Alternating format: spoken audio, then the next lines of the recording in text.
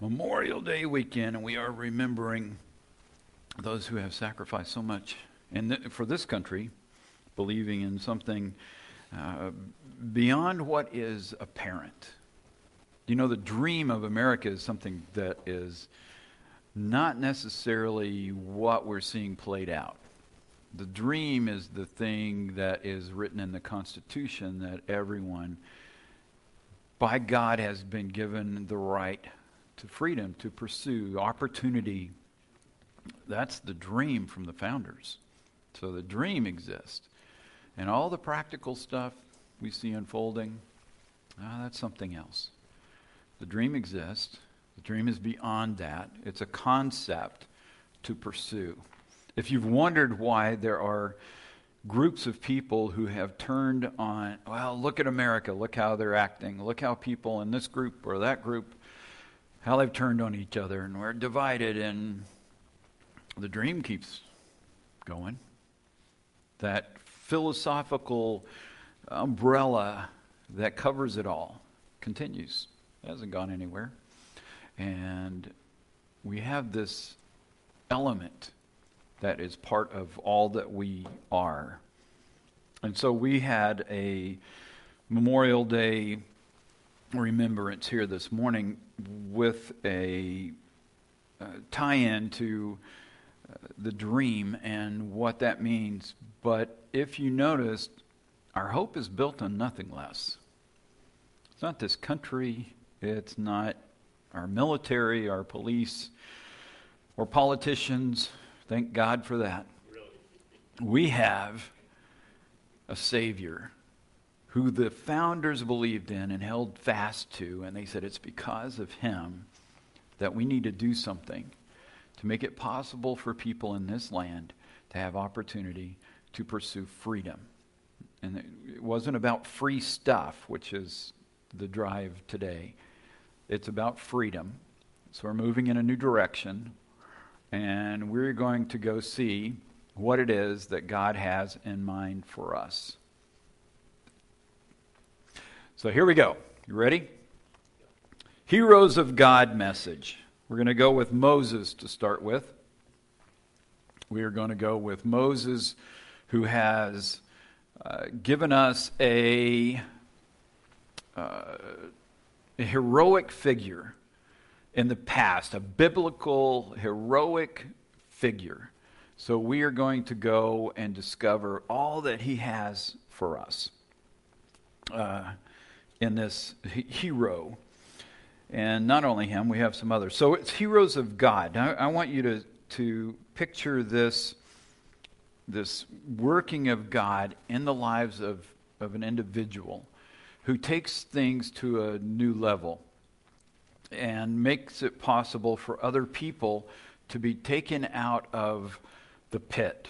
And the situation for Moses is God calls him and says, come and I want you to deliver my people. And by the time God talks to Moses about this new calling, Moses had an inkling that was supposed to be part of his life early on. But he tried to press it. He tried to make it happen. He pushed it. He decided he would take things into his own hands and murdered someone. So that unfolded. Then we have a situation now where he has come to recognize his own limitations. And those limitations caused him to regard God in a different way. He's humble. As he goes forth, he doesn't recognize that he has this great ability. God sees it, designed it, and placed it in him in the first place. But he has to come to a time in his life where he is willing to humble himself before the Lord. So we've got a setting, a time. There's a purpose, and God calls a hero. So we've got time, we've got purpose, we've got God calling a hero, and he does it with Moses. Situation is the people of Israel are enslaved in Egypt. And God wants them to come out and live in the land of promise. He'd started that way before the Egypt thing ever came about. That was the plan in the long haul. This wasn't about slavery. This was about following God, this people who were to worship him, connect with him, and God raises up an individual to be a hero, to enter into this place with those people at that time. From Exodus chapter 3, verses 16 to 17. Now go and call together all the elders of Israel. This is God talking to Moses. Tell them, the Lord, the God of your ancestors, the God of Abraham, Isaac, and Jacob, has appeared to me. He told me, I have been watching closely, and I see how the Egyptians are treating you. I have promised to rescue you from your oppression in Egypt. I will lead you to a land flowing with milk and honey, the land where the Canaanites, Hittites, Amorites, Perizzites, Hivites, and Jebusites now live. Exodus 3, 16, 17. This is a calling from God. He says, this is what I want you to do. I've been watching the people. I see what's going on with them. And this is the time. Here's the purpose. Here's what I'm calling you as an individual to do. He's not, if you look at his resume, he doesn't have a resume as a deliverer. He's never had a lot of time bringing people out of slavery. He doesn't, none of those things. God calls him when he's a shepherd and says, I have this for you to do. That's a hero. So I'm going to bring you in to this place at this time to accomplish my purpose. And this is where I'm going to use you. You're going to fulfill your destiny, but you're going to make a difference in millions of lives as a result of what I'm about to do. So time's purpose, then there's a hero. That's Moses. We also have Samuel. Samuel has times, purpose, hero again. We're going to repeat that. This is from 1 Samuel chapter 3. This is a time later. The people are in the land of Canaan. So Israel, the people of Israel are there, but they have not been listening to the Lord. They've gone their own way. The book of Judges tells us that. They come in following the Lord. They accomplish great things. And then Joshua and those who knew him pass away. They're off the scene. And as a result of that, the people go their own way. They do whatever is right in their own eyes. They turn against the Lord often.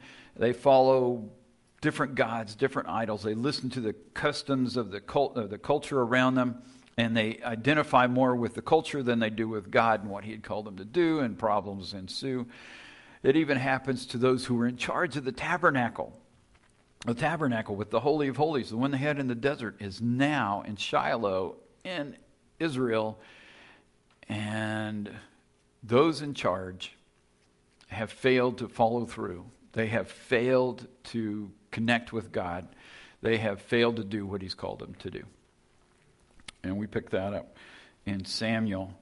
And so 1 Samuel 3, 10 through 13, the Lord came and called as before, Samuel, Samuel. And Samuel replied, Speak, your servant is listening. Then the Lord said to Samuel, I am about to do a shocking thing in Israel. I'm going to carry out all my threats against Eli and his family. From beginning to end.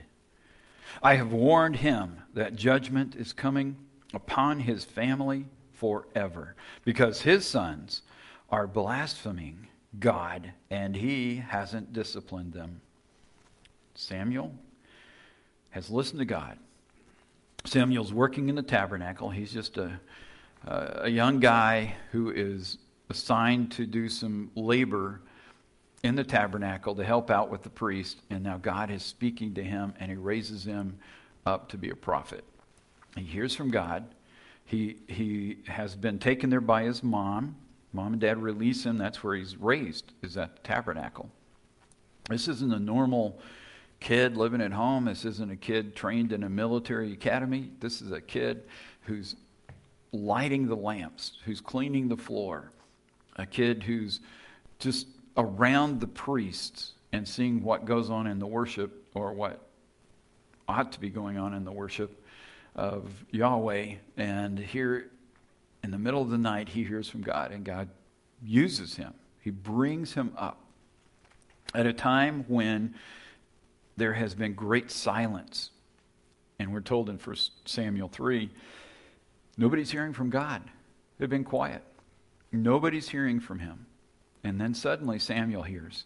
Eli recognizes that Samuel is hearing from God and tells him what to say in response. But they'd been turned off. I mean, no longer were they hearing these messages that would guide the country, that would protect it. So God used a hero, a young one, Samuel. He raises him up and he says, you're the guy. I'm going to speak to you. You speak to them. Let's get this thing back on track. And we're going to have to deal with Eli and his sons, the priest at the tabernacle, and clear this thing out. And they did. So there was a time it was needed. God wasn't being heard. They'd rejected him. They're following other gods. They're listening to the culture again. They're doing what is common among the people around them. So think about that. What is it that grabs our attention? How is it that we get distracted? What is it in our culture? The attitudes of people, the politics of people, the way people justify being angry, and they want to be the top dog in whatever situation it is and tell everybody else how to do it. And that sounded a whole lot like Moses in those days when he was arrogant and thought, well, I'm going to do God's thing. I'm in charge here. I'll just kill that guy because I saw him do something I didn't like. What do? We just get angry. People on the road cut us off. People in the mall, people at Walmart, wherever we happen to be. And we can get pulled into that and think, well, anger is the way. Shouting is the way. Making sure I'm the guy the story is about all the time, and I get to be the center of attention. What is it in our culture that leads us to worship other things? Whether it's money or power or fame or just that I'm the person at the time in the family, or that I get to be the one at school or at work, and I need to be rising to the top and be seen as that at all times. And if I don't get that, I have a right to be angry. And God says, I'll put Moses out in the desert for 40 years. See if I can't get his attention. Then, after 40 years, I think I can use him. Samuel's watching this unfold thinking, this ain't right. And God talks to him and says, nope. That's not right. I'm going to have to deal with Eli and the boys because they haven't been listening to me. They're practicing the evil that's happening in the culture around them. It's happening in our churches in this day. It's happening in homes in our day. And it doesn't take much to buy into the culture, to buy into whatever it is that grabs the attention of the people around us. And we miss out on what God has for us. God raises up heroes in the midst of dark times. Just like he told Moses, I hear what's going on with the people. That culture is crowding them. And that culture around them believed in all kinds of gods. And those demons were powerful, and they were coming down on the people of God. Same thing today. All around us, we call them by different names, and those pressures are coming in. And often we cave to those things, and our people cave to those things, and our churches cave to those things. And God is saying, no, just listen. I have something to say. Don't go that way. I have more for you. David, another one, he chooses. The times are tough. King Saul has again abandoned the Lord. He's wanting to run things. He wants to be the one who gets all the attention. He's becomes very arrogant. This is a time when the people of Israel decided they want to be like the other countries, the other nations around them, and have a king. So they do that. They get a king. They get Saul, who's the tallest, best-looking guy in the nation, and he's going to be the king. So things go sideways. Now we got problems. And God says, I'm going to have to deal with him. I'm going to have to replace him as king. So he sends Samuel to go take care of that. So we have times, again, a situation that's unfolding with the country, and God has a purpose, and he's going to raise up a hero. Gets David. 1 Samuel chapter 16. This is when God has sent Samuel to go find David, or to find the next king that he's going to appoint. And he doesn't know who he is yet. This is when that's all unfolding in 1 Samuel 16. When they arrived, Samuel took one look at Eliab and thought, surely this is the Lord's anointed. But the Lord said to Samuel, don't judge by his appearance or height, for I have rejected him. The Lord doesn't see things the way you see them. People judge by outward appearance, but the Lord looks at the heart. Samuel is even looking to replace Saul with another tall, good-looking guy. And God says, no, we did that. Let's not do that one again. That's not the way you pick a king. That's not the way you choose a hero. God looks at the heart.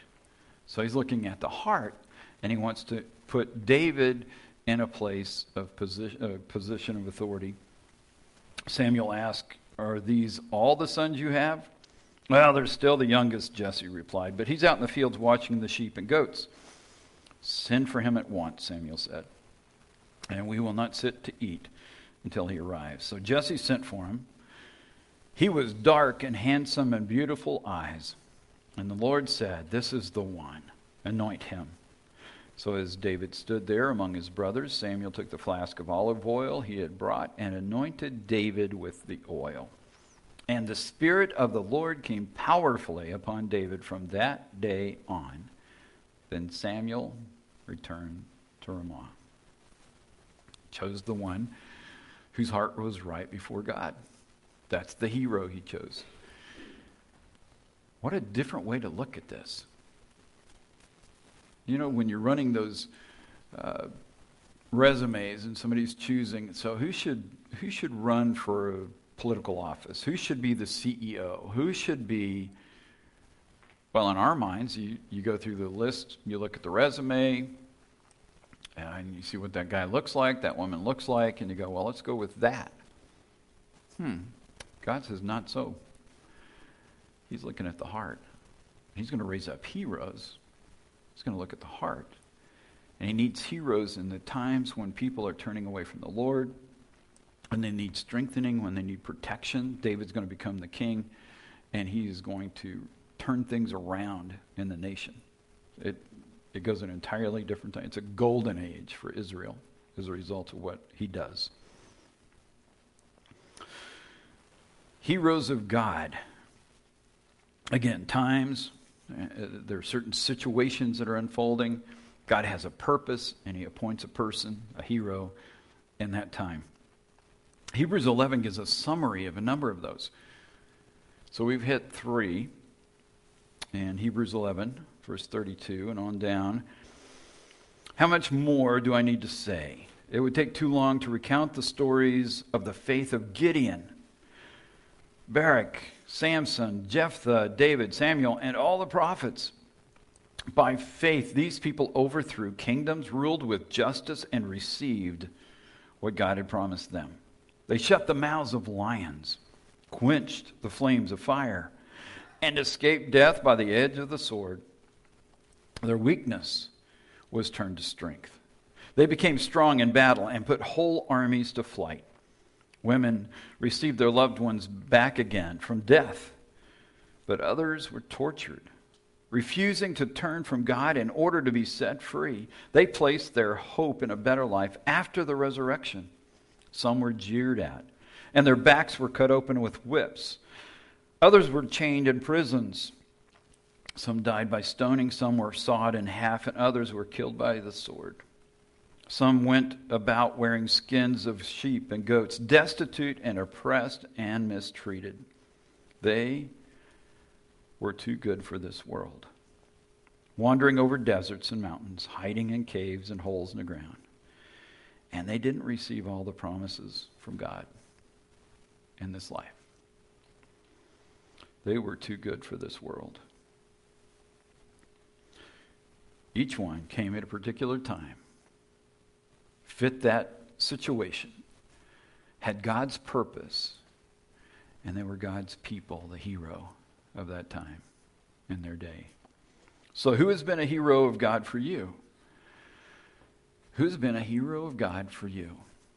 It could be a family member, a friend, mentor, a defender, maybe somebody who's an example. It can be current or historic. Somebody who's alive now. It may be somebody you've appreciated who is in history and you've read their story, you've read their books. Maybe they wrote things that have inspired you or spoke to you, and they've provided guidance, and they have been to you a hero. These biblical heroes are certainly, they fit that bill. And there may be others who have come along and been part of the things that are happening in your life that have played a part in shaping you and the way you respond to God, the way you deal with the culture around you, how you live your life is inspired by a hero who came into your life at a particular time and has met you, and God has used them accomplishing his purpose, and as a result, they become a hero to you. And being a hero, that's you. Being a hero of God with faith, you walk with God. That's what we heard from Hebrews 11. The stories of faith. There's just so many. We don't have room to fill out. We don't have enough paper to write all these down. Faith, and there are certain times. These are the times in which we live. This is the culture in which we've been placed. God put us here for this time in history, of all times in history, this one, in this place, because of his purpose to accomplish what he wants to do in this life. And you get to play a part in the lives of other people. You get to be the hero to somebody in your family, maybe a friend. Maybe you've been a mentor to somebody. If you haven't, maybe you are going to be a mentor to someone. Maybe you are going to have influence in another person's life to help them break free of the culture. Like Moses led them out of Egypt, to break free from that, to come worship God, to walk with him. And you get to be the hero to come into another person's life. And maybe you've been that hero over and over, and you don't even realize, you don't recognize the part you have played in another person's life. And since you're here and you're not in the ground, then you still have time to be a hero, to play that part, to live by faith, to trust God, that in these days, in these times, he has called you for his purposes to accomplish great things in somebody's life. God's heroes are a sign. God's heroes are a sign. Hebrews 12:27 is just fantastic.